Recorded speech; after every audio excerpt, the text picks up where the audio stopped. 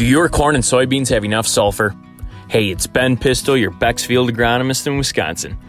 Planting is wrapping up and soon we'll be out in the fields making side dress applications. And there's really no better way to apply sulfur than in a side dress or even a top dress application.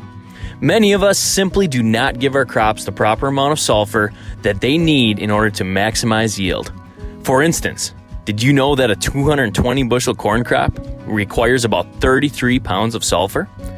A 65 bushel soybean crop requires about 23 pounds of sulfur.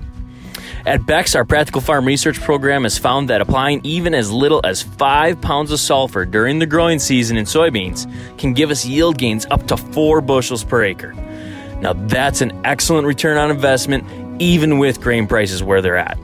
So from all of us at Beck's, stay safe and have a great weekend.